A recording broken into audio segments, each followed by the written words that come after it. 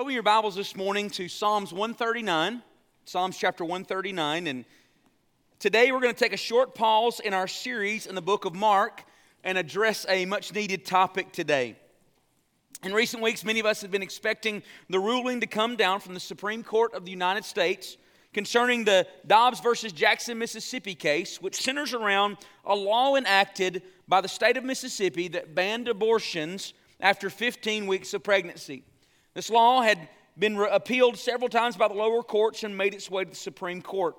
The arguments against the Mississippi law has been that the precedent set up by previous rulings, such as the 1973 Roe versus Wade decision that essentially made abortion federally legal in every state, and then the 1992 decision of Planned Parenthood versus Casey that essentially upheld that federal right to abortion prior to 24 weeks of pregnancy. The heartbreaking reality is that these past rulings have put in place the truth that since 1973, over 60 million babies have been aborted in the United States. However, the Supreme Court, just this last Friday, historically, and praise God, they overruled Roe versus Wade and ruled in favor of the state of Mississippi. Can we take a moment and just give a big hallelujah? So this is a day to rejoice. Now, this decision will not end abortions in the United States. This will send the decisions of abortions back to the individual states. And as soon as this happened on Friday, certain states who had already previously passed laws is that they came into effect. Some radically in favor of abortion, some, praise the Lord, in favor of life. And in fact, in 2019, because Governor Kay Ivey in Alabama, is that she approved the law. She finally penned in law a law that had come up from our state legislature that was the Protection of Human Life Act that essentially bans abortion in the state of Alabama with only a few minor exceptions. And so as of Friday, for the most part in Alabama, is that abortions will no longer take place in Alabama. Let's praise God again for that. Now, however, as Christians, this is not the finish line. This is just the starting line. Because the truth is, in our day today, is that this issue is changing, and the opinion has been changing in the United States, and it's been changing pretty rapidly over the last just few years. For the most part, polls in the past in the United States have been trending towards a more favorable view of abortion for decades. But most recently, we've seen a big push in that. In 2022, a recent Pew Research study showed that 61% of Americans believe that abortion should be legal in almost all cases. The vast majority of Americans today believe that abortion should be legal. And so that being the case, there's going to be a lot of heated conversations in the days ahead from every generation in our society. As I anticipated this ruling was going to be coming down in the days ahead, either favorably or unfavorably, is that I knew at some point I felt like God wanted me to address this issue as your pastor. And so this last week, I actually told our team on Monday, it was like, guys, this may be the week that the Lord moves me to preach on the issue of abortion. And so I got up Tuesday morning, and usually this is when it's a big study day for me. If you come to see me on Tuesday and I'm sequestered away somewhere, that's why. And I got up Tuesday morning and was asking, Lord, what is your will? And in our one-year reading that day was Psalms 139. And so I felt like the Lord had given me an answer to my question. Psalms 139 speaks a lot about God's nearness to His people. In Psalms 139 verse 7 it says, "Where can I go from your spirit, O Lord? Where can I flee from your presence?" But it's also a chapter that shows us that God is not just near to His people who are here on this earth, but God is near to His people even inside the womb. And so I'm going to ask you to stand with me this morning in reverence to the reading of God's Word. If you're not able to stand, you feel free to stand in your heart. Psalms 139, beginning verse 13, it says, "For you formed my inward parts. You wove me in my mother's womb. I will give thanks to you, for I am fearfully and wonderfully made. Wonderful are your works, and my soul knows it very well. My frame was not hidden from you. When I was made in secret and skillfully wrought in the depths of the earth. Your eyes have seen my unformed substance, and in your book were written all the days that were ordained for me, when as yet there was not one of them.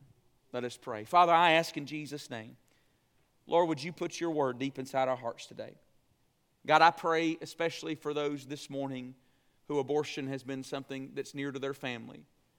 God, for those this morning, God, who have had abortions.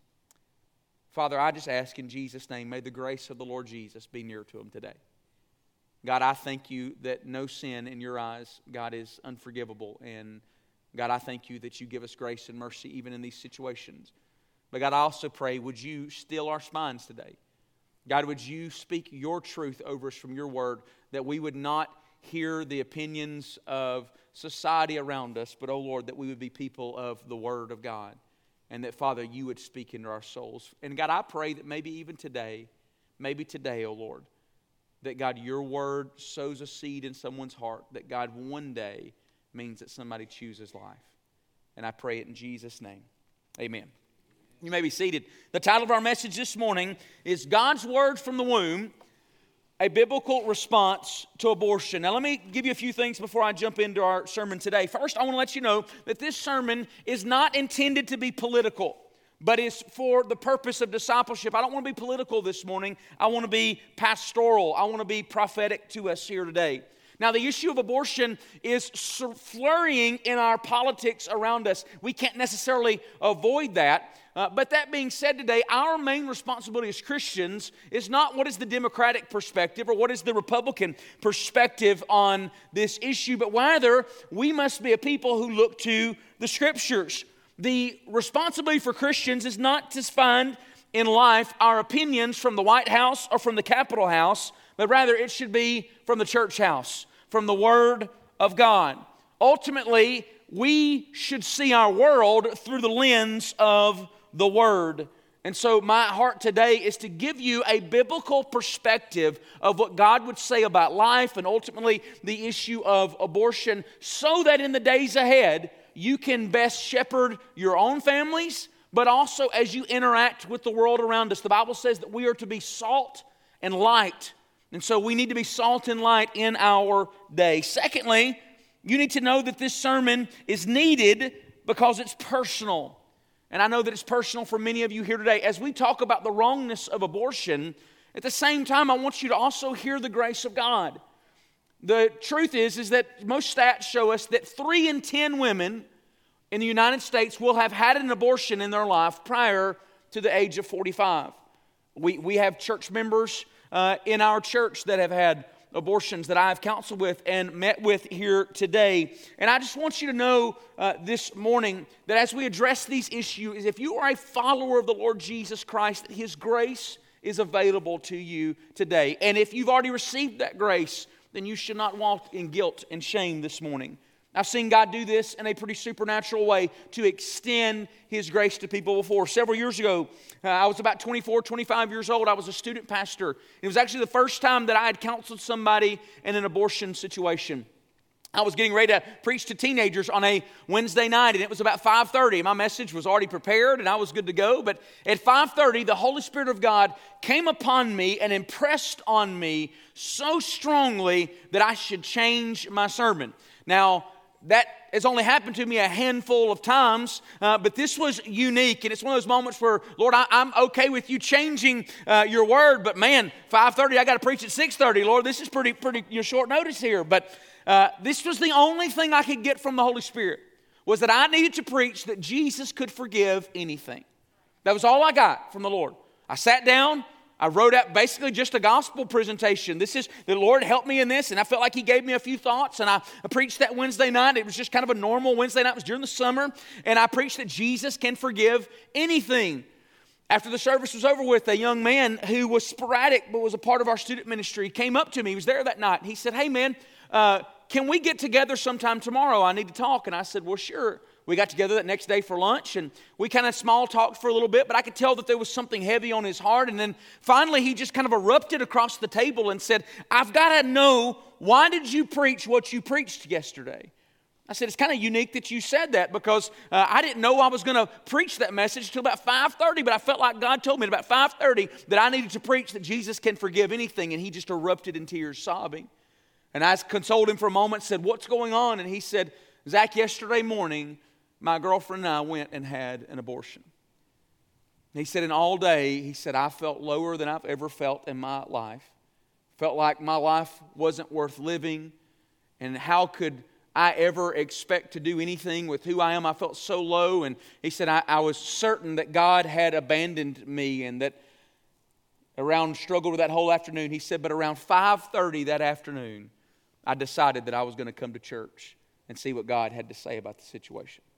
And I leaned forward and told him, and I said, young man, God saw you where you were, and he wanted you to know, if not anybody else in that room, that you can be forgiven in Jesus. So I want you to know that this morning, that Jesus can pursue you today with that forgiveness.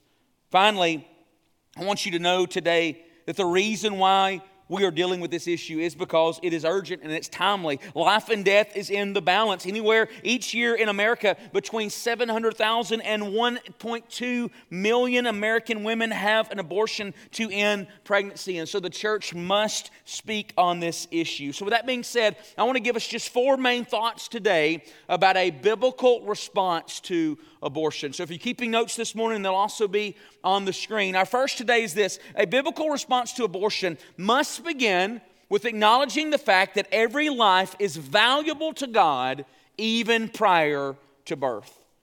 God assigning value to every life even prior to birth is what is clearly seen here in Psalms 139. He says to the Lord, you formed my inward parts, and you wove me together in my mother's womb, for I am fearfully and wonderfully made.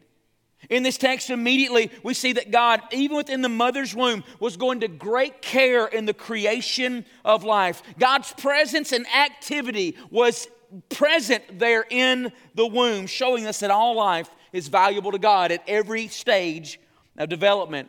So let me give you a few ways that we can know that God values human life today, even prior to birth, from a biblical perspective. The first is this. First, the scriptures show us that human life is valuable to God even before birth because all humans bear the image of God.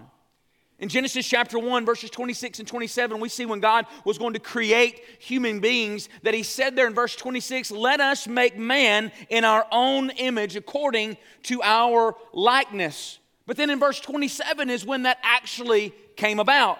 The Bible says in verse 27, then God made him in his own image. In the image of God, he created him, male and female, he created them.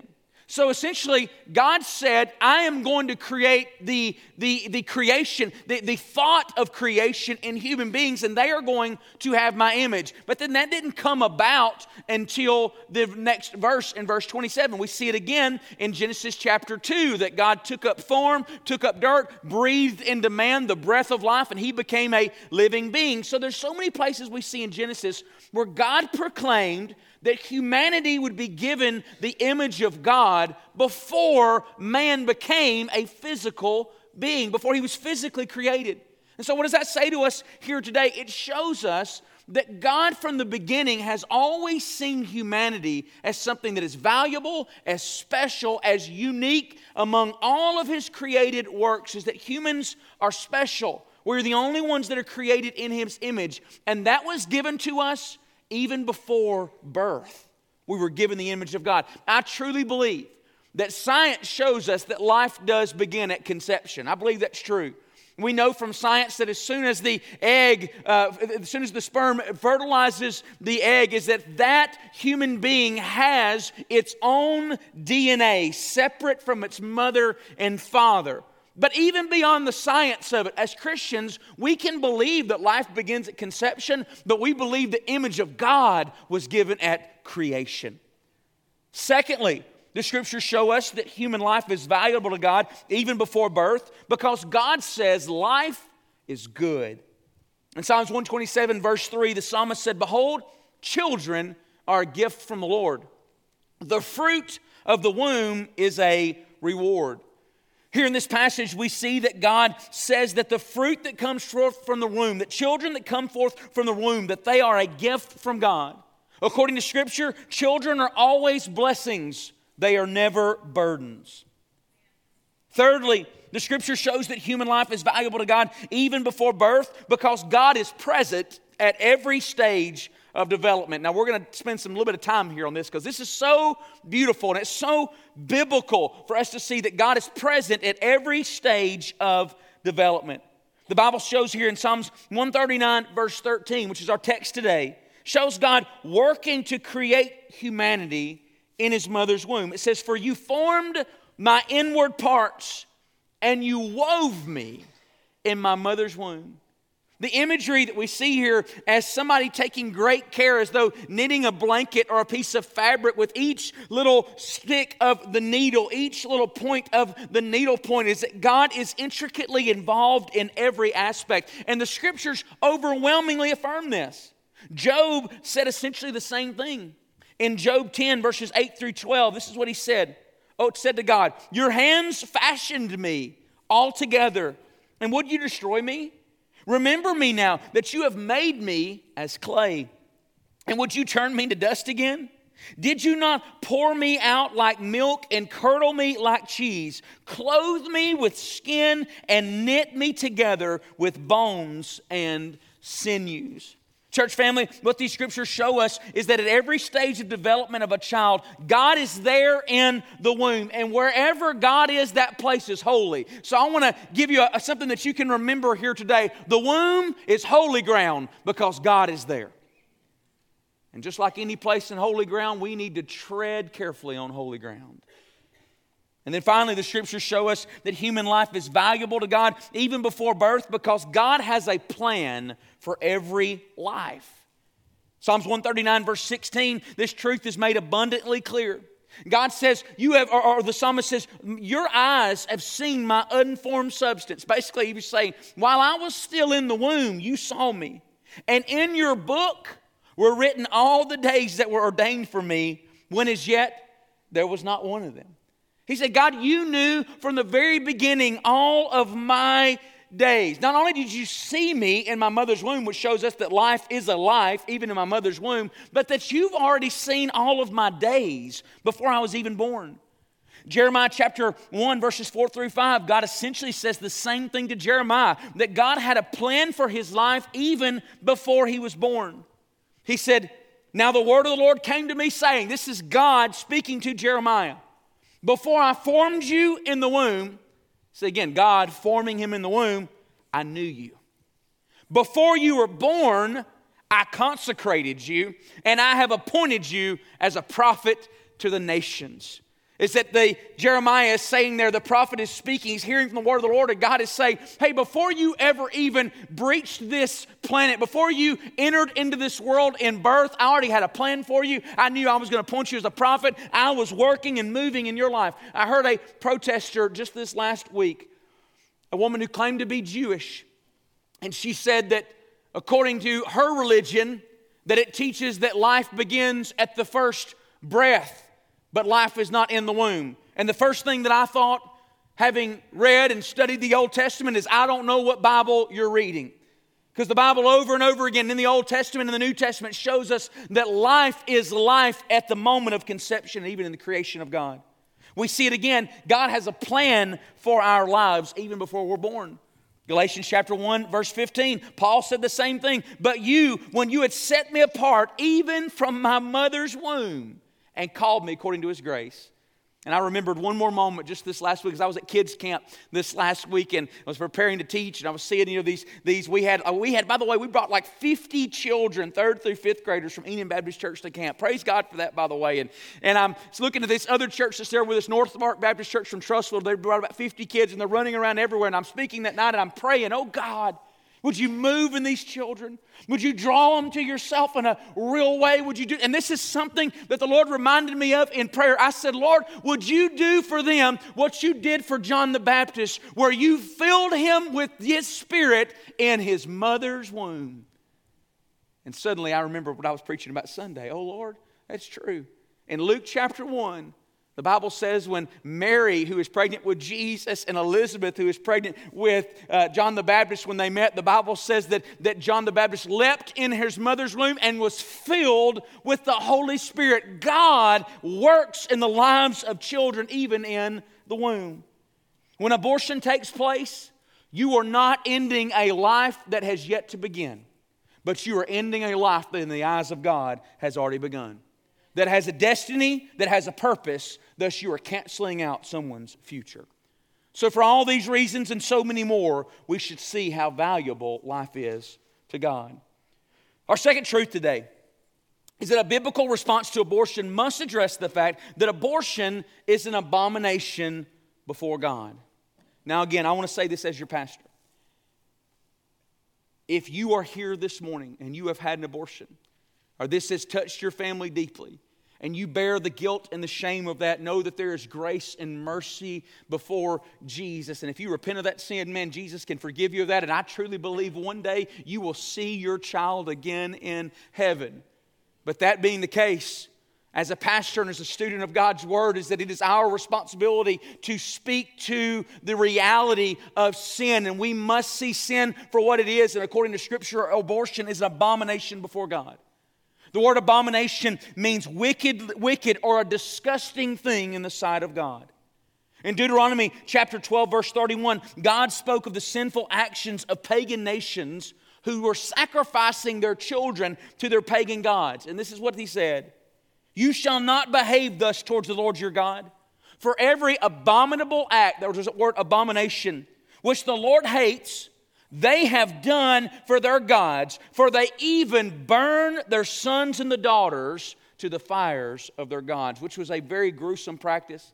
They would take an infant child and go to these altars of these pagan gods, and they would lie this empty child, this infant child, upon these coals or ashes or whatever they were using there as fuel for flames to burn their children as a sacrifice to their gods.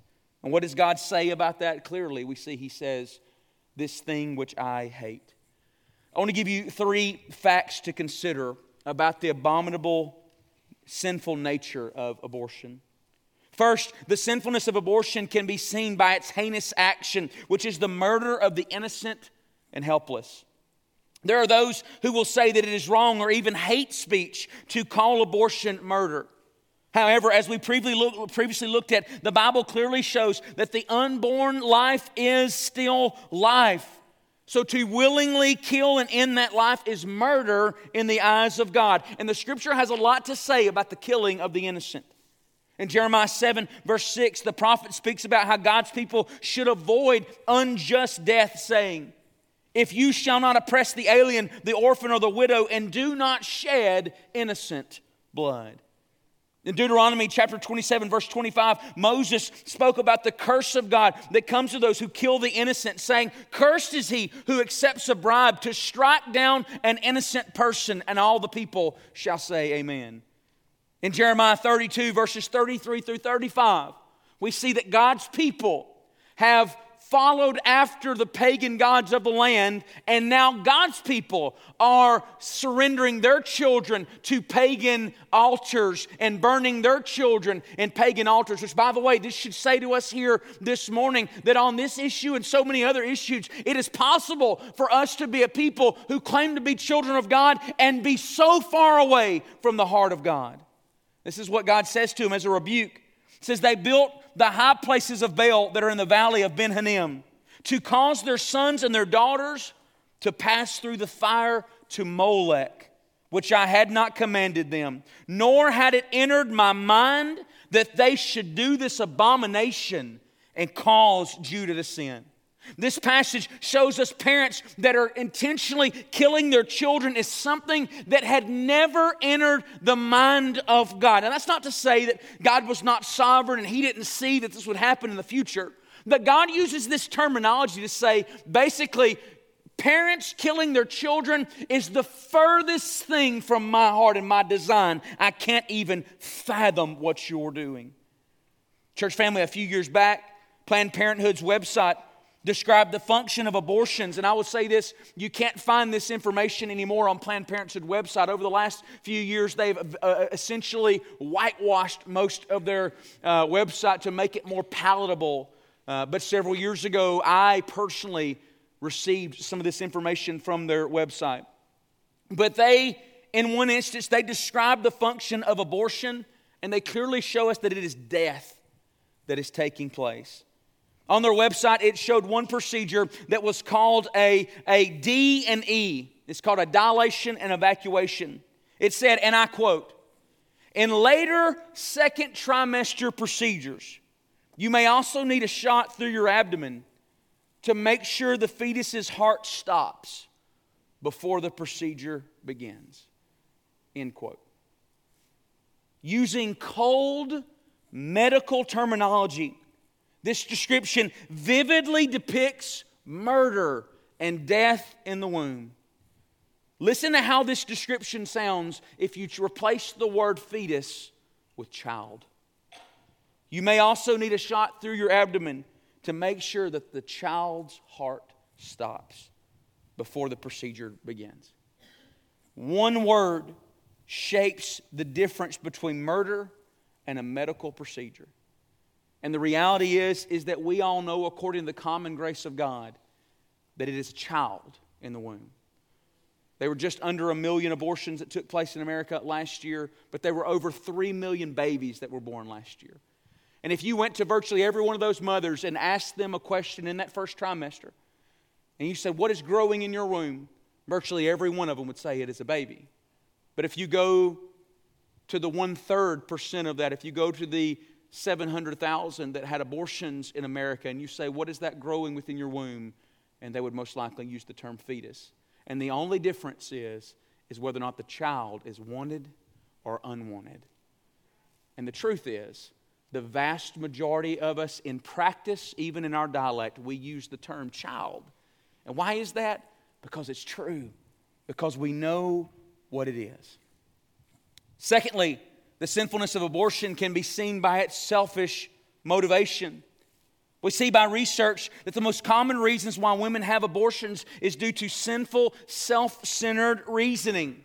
Now, I will say this, there are situations where women are having abortions because they are in trafficked situations or oppressive situations that are outside of their control. And I believe that takes place. And so that is absolutely not a selfish, self-centered reason. We need to recognize that. It's also a reason why I probably would not support the criminalization of the person to get an abortion. First off, because the truth is that it takes two to be able to need that abortion. So if you're gonna send a mom to jail, you got to send this potential dad to jail also. Now, I would support the criminalization of doctors who perform these procedures, while the people who often come into these situations, they come in from so many different backgrounds and situations. I think we always, from hurts, and many of them are abused in many ways. We need to give a lot of grace to these people who have been in these situations. But that being said, the overall majority of the reasons why people have abortions is for self-centered reasoning. Operation Rescue, which is a pro-life organization, reported percentages of the most common reasons why people choose abortion. 21% said they choose abortion because of inadequate finances. Now, it is right this morning, church family, for us to be sympathetic to people in situations like this. We absolutely should be sympathetic, but our sympathy cannot justify sin. The truth is that we have government programs, we have church programs, we have situations in our nation where a child can be born, housed, fed, and we have thousands of people who are waiting to love and adopt a child. Poverty is no excuse for abortion. 21% said they choose abortion because they are not ready for the responsibility. 16% said they choose abortion because the woman's life would be changed too much. 12% said they chose abortion because problems with the relationship or they were unmarried. 11% said they choose abortion because they were too young or immature. 8% said they chose abortion because they already have children who are grown or they have all the children they want.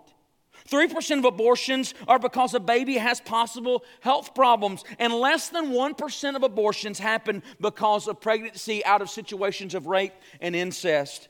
4% of abortions happen just for other reasonings. Now, friends, an honest look at these numbers show that roughly 92% of abortions take place because of self-motivated, selfish reasoning.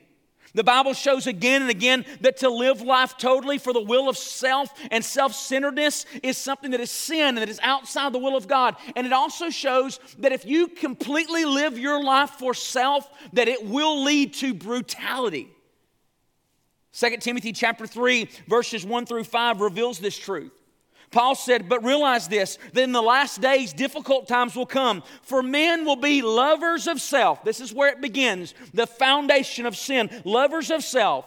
And then that leads to people becoming lovers of money, boastful, arrogant, revilers, disobedient to parents, ungrateful, unholy. Listen to this, unloving, irreconcilable, malicious gossips, without self-control, brutal, haters of God, treacherous, reckless, conceited, lovers of pleasure rather than lovers of God.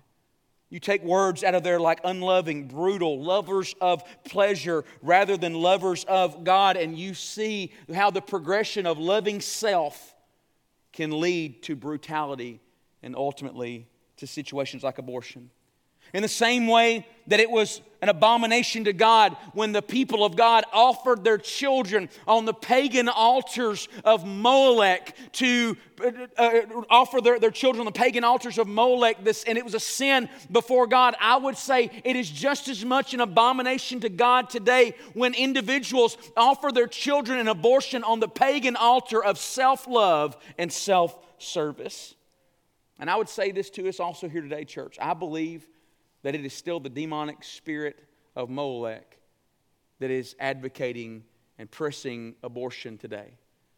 You can watch, honestly, the faces and the reactions of those who are advocating for abortion, and you just see the vileness and the demonic. I saw a lady yesterday with a sign that said, "My fetus, my funeral." And she was basically saying that it's my choice if I want to kill this child. The third way that we see the sinfulness of abortion is by looking at its evil origin. That's what we were just talking about with Molech. The scriptures show that the practice of unjust death and destruction always finds its root in evil. Jesus said in John chapter 10, verse 10, "It is the thief that comes to steal, kill, and destroy." And there's nothing more destructive and murderous than abortion. Let me give you two quick thoughts about Satan's plan, the evilness of the origin of abortion.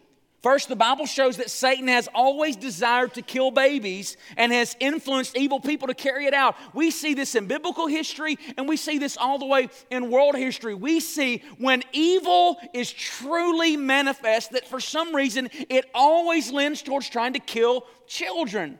We see it in Exodus when the children of Israel were getting too large. And what did Pharaoh do? An evil Pharaoh is that he started calling for the killing of every male child of the people of Israel. We see the same thing with Herod when Jesus, just after Jesus was born, is that he goes to Bethlehem and kills all the young boys from 2 and under so that he may potentially kill the upcoming Messiah. And then you look through world history and you see situations of genocide. You see situations like in Nazi Germany and other situations. And you just see over and over again when evil is manifest is that babies are killed.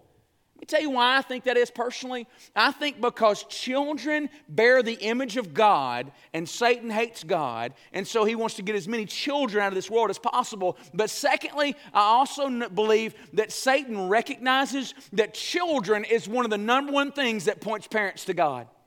There is nothing more humbling on this planet than to hold that baby child in your arms for the very first time that makes you seem so small. You can have all theories in this world of how you've got your life under control, but you hold an infant child in your hands and suddenly you're searching for God. And I also believe that Satan desires to not only kill babies, but also destroy the potential mothers and fathers. Again, abortion doesn't happen without a man. Potential mothers and fathers from the guilt and the shame of abortion. The guilt and shame of abortion is something that almost all women who have an abortion feel. Planned Parenthood once even admitted this reality on their website. They said, "You may have a wide range of feelings after your abortion.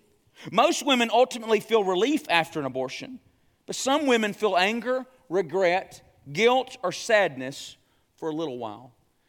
Now, why would a company or organization that is built on the death of children even recognize that, even put that out there at some point? And the reason why is because as much as they would not want to mention that, the truth is they know they can't get around it because it is inside the design of God after you have had an abortion to know this is wrong. There is something that just doesn't fit. And as much as they would like to step outside of that, they recognize that they cannot get around it. I've heard people speak decades after an abortion that they look at their children, even those who have had children later in life, that they look around their tables and they see their children and they always think about the one that's not there. And again, if that's you this morning, I believe in one day in heaven, if you're a follower of Jesus and you've been forgiven of that sin, I believe you'll get to meet that child again. In a song by Tim McGraw entitled "Red Ragtop," he tells the story about two young people who had an abortion and the pain they felt afterwards. The song says, "Well, the very first time that her mother met me, her green-eyed girl was a mother-to-be for 2 weeks.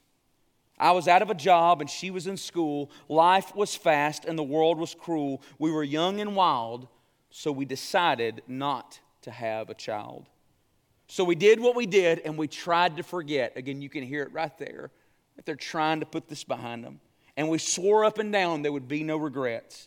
But on the way home that night, on the back of that red ragtop," listen to the grief in this line, "she looks at him and says, 'Please don't stop loving me.'" Why does she feel this grief and this shame? Why does she feel dirty and unloved? It's because that they know that there's guilt in what they've done. And the enemy wants to not just kill that child, but to kill that would have been mother and that father in that guilt. Friends, today, if you find yourself in this situation of an unwanted or unexpected pregnancy, or if you find yourself in a situation at this point, in some point in the days ahead, I beg you for the sake of the child and also for the sake of your own soul to choose life. Even if that means adoption, don't abort, adopt. Adoption is an honorable thing according to Scripture. And you could be sparing not only the life of the child, but also you could be sparing yourself, giving the devil a doorway into your mind in which he would attempt to destroy your mind and your soul.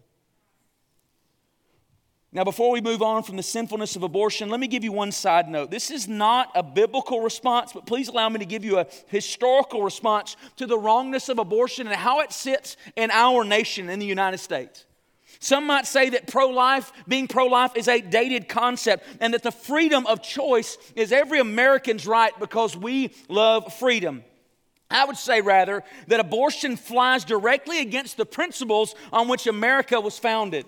In the Declaration of Independence, one of our nation's founding documents, it says this: "We hold these truths to be self-evident, that all men are created equal, and that they are endowed by their Creator with certain inalienable rights. And among these," listen to this, "is life, liberty, and the pursuit of happiness." Over 200 years ago, the American nation was formed out of the wake of tyranny. The tyranny of the suppressive and negative treatment of others. It is then by an authoritative force. Tyranny is when somebody who has authority usurps the individual right and wills of someone else without cause or consideration or consultation. This is what was happening in the colonies of America. So we pushed back from this and we formed a new nation based on the value of freedom. So in a country that was formed out of disdain for tyranny, that same country now has legalized and funded tyranny against the unborn for decades. Abortion in America is just as hypocritical as slavery was. Abortion and slavery both operated under the premise that some people are freer and more valuable than others. Just as America rightly abolished slavery, I would say on Friday, America rightly abolished abortion on a federal level, and they ended that hypocrisy, and it is now the state's responsibility to do the same.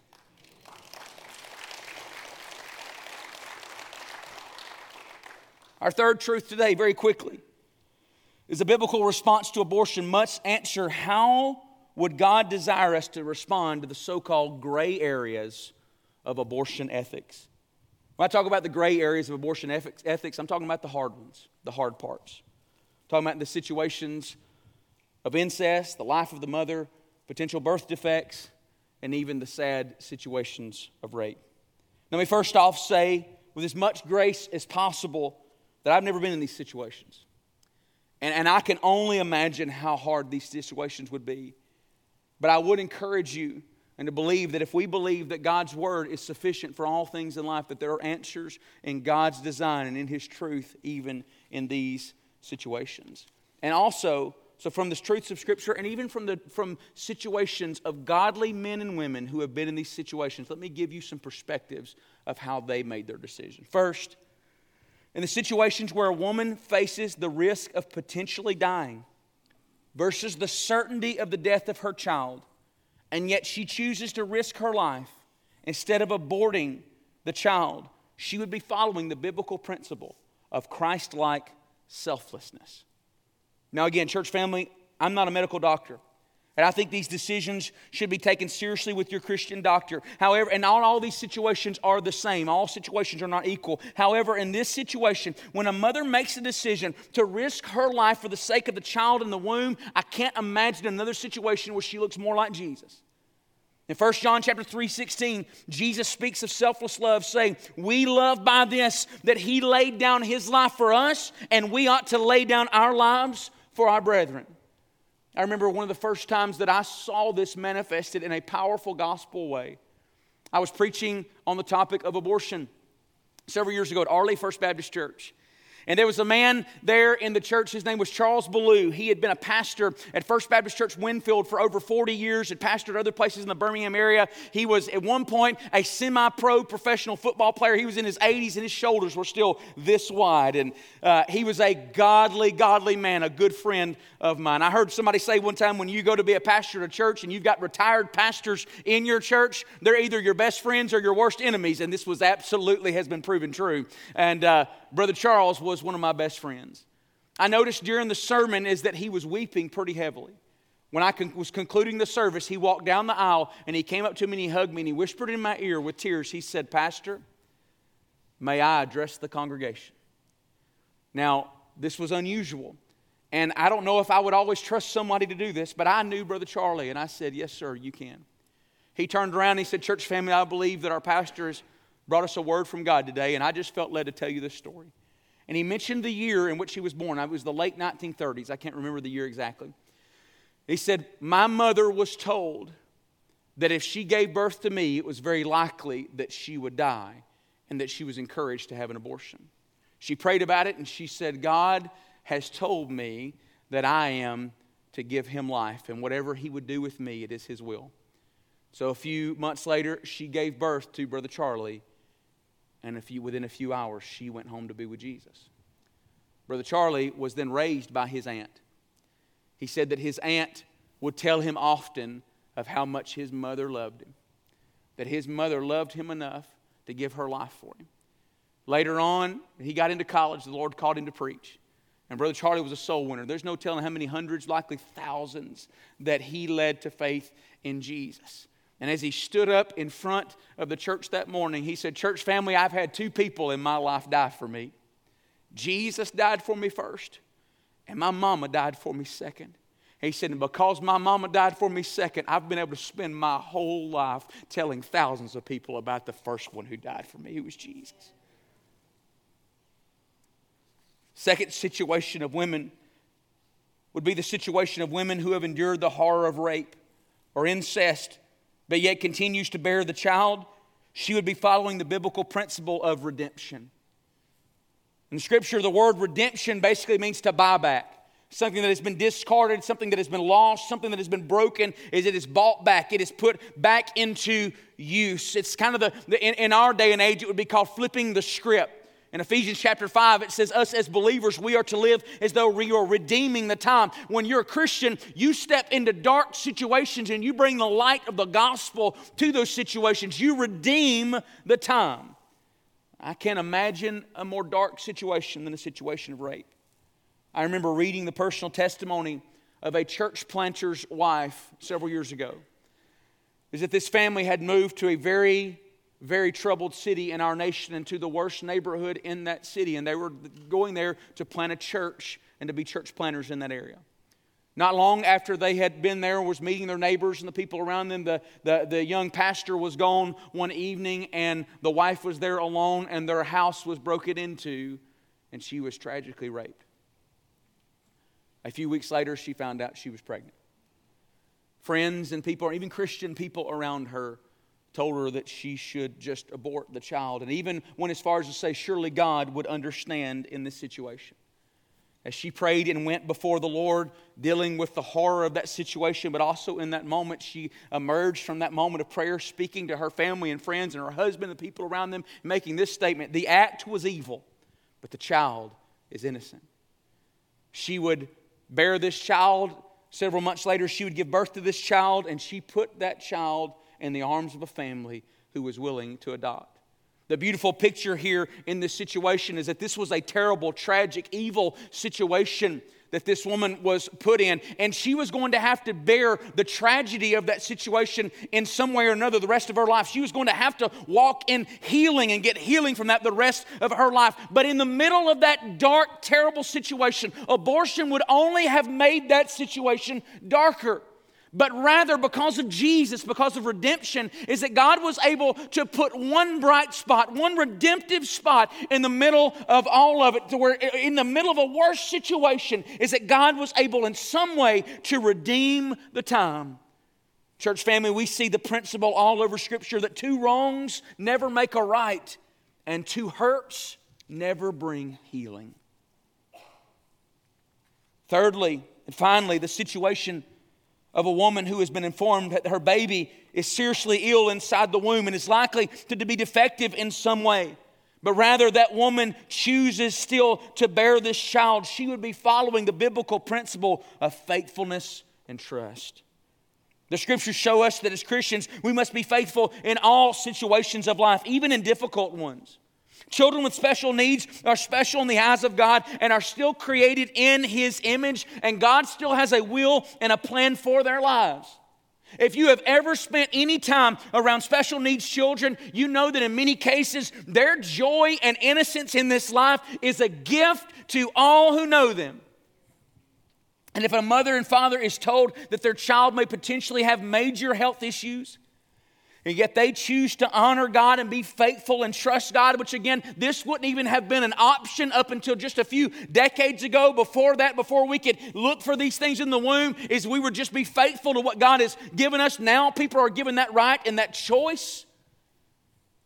But the family who trust God in that is that they're honoring God in faithfulness. They're trusting God that no matter what the situation may be, according to Romans chapter 8, verse 28, for we know that God causes all things to work together for the good of those who love Him and are called according to His purpose. But another reason why you should do this, why you should be faithful in these situations, is because we must walk in faith and trust God, because medicine isn't God and doctors are not always right. I remember hearing a story that took place back in 1985. When a missionary family was serving and living in the Philippines with their 4 children. While there, the mother contracted amoebic dysentery, likely from the contaminated drinking water. She fell into a coma and received strong drugs to combat that infection. While in the hospital, it was discovered that she was pregnant with her 5th child. Those drugs caused the placenta to detach from the uterine wall and deprive the child of oxygen for a time. When it was realized that she was pregnant, doctors stopped the drugs, but said that the high doses of medicine had already damaged the fetus. The doctors believed that there was danger that the mother and the baby would not survive. And if he did, he would have very serious problems. And she also herself was still very sick. The husband and the wife went to the best doctor in their area in the Philippines. The doctor leaned forward in a very slow, monotone voice and said this to the mother: "An abortion is the only way to save your life." The mother refused the abortion and left the situation up to God. The baby was delivered a short time later, very small but alive. You know him today as Tim Tebow. God flipped the script, did something different. Finally, our last truth this morning is that a biblical response to abortion must address what is the Christian response to abortion. Let me briefly give you these 4 quick things. First, Christians in this room who have had an abortion should respond to God with repentance and should expect to receive the grace from God and also from their brothers and sisters in Christ. If you're here today and you have had abortion, you are not the worst human being on earth. And you are not too far from the grace of God. I say that to you in this room and also to those who are listening online. If you repent of that sin today, Jesus can wash you of that sin. But let me say something else to us Christians today. Dare we not ever get too high and mighty where we would not love a person like this. And let me say another thing to you. If you are in that situation and you have bore the guilt and shame of that your entire life and you've never brought anybody into that, it is your darkest secret, then that is one of the things that will keep you bound by the enemy. If you want to be free of that, you get some close godly friends around you and you let them know that, so that when those lies of the enemy start to come back in your mind that you're not worthy of love and grace, you let these godly friends speak truth into you. We don't do the Christian life alone. Secondly, Christians who are in this situation where abortion is being considered by those close to them, they should advocate for life in the fullest measure. Isaiah chapter 1 verse 17 says, "Learn to do good, seek justice, reprove the ruthless, defend the orphan, and plead for the widow." This means that we advocate for it personally when we know people who are considering an abortion, but also through the political processes. God has given us the opportunity to do that. And so I believe we should. And church family, I'll just be honest with you. As a Christian, I can't imagine voting for a candidate who would not support life. Thirdly, Christians should advocate and participate in ways that help offer alternatives to expectant mothers. This means that as Christians, we should all play a part in adoption and fostering and foster care support, and to help places like pregnancy resource centers. James chapter 1 verse 27 says this: "Pure and undefiled religion in the sight of God our Father is this, to visit orphans and widows in their distress and to keep oneself unstained by the world." This is a Christian responsibility. Now, let me give you these stats very quickly. This is important. Last year in the state of Alabama, we had roughly 6,000 abortions took place. Right now in the state of Alabama, we have almost 6,000 children who are in the state's care, either through foster care or they are children waiting to be adopted. And by the way, that's true. At any point in time in Alabama, we have at least 100 or anywhere between 30 and 100 children who the state has exhausted all avenues of family members and friends around them for somebody to abort them. Often they are children that are older in age and they're in their teens, or maybe they're young, they're elementary age, and they are just waiting for somebody to call them theirs, to adopt them. Now imagine this. Now today, abortion is virtually illegal in Alabama. Praise God for that. But let's just say that this next year, that half of that amount that was aborted last year, let's just say 3,000 children, end up in state's care. Either they need to be adopted, or they ultimately need to be fostered, or whatever the situation may be.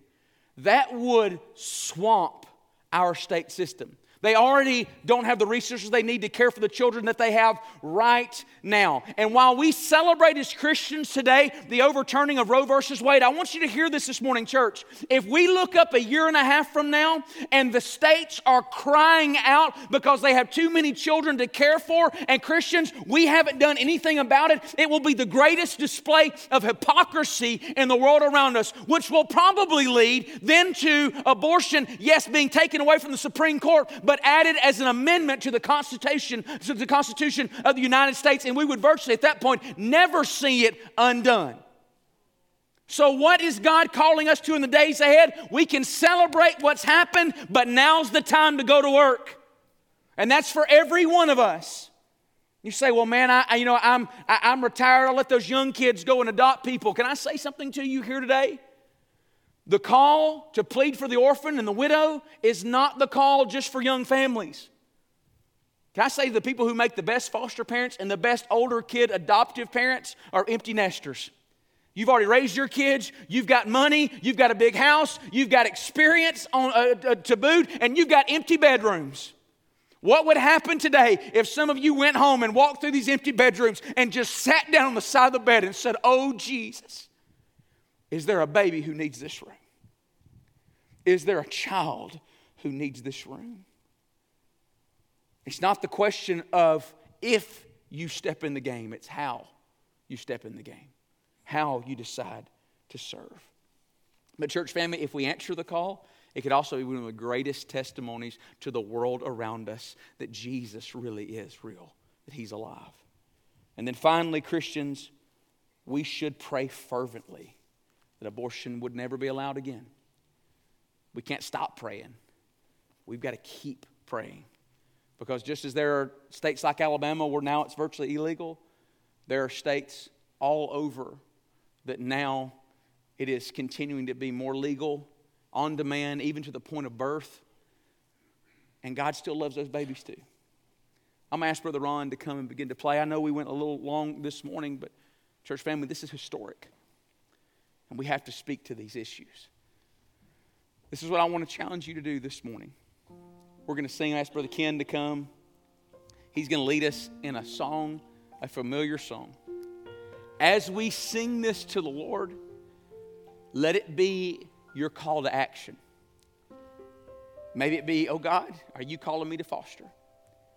God, are you calling me to adopt? Are you calling me to get trained to do foster respite, which means I'm going to help families do this. I'm going to come alongside them. What is God calling you to do next as we sing this song if you're Christian? If you don't know Jesus here today, man, right there where you are, call out to Him.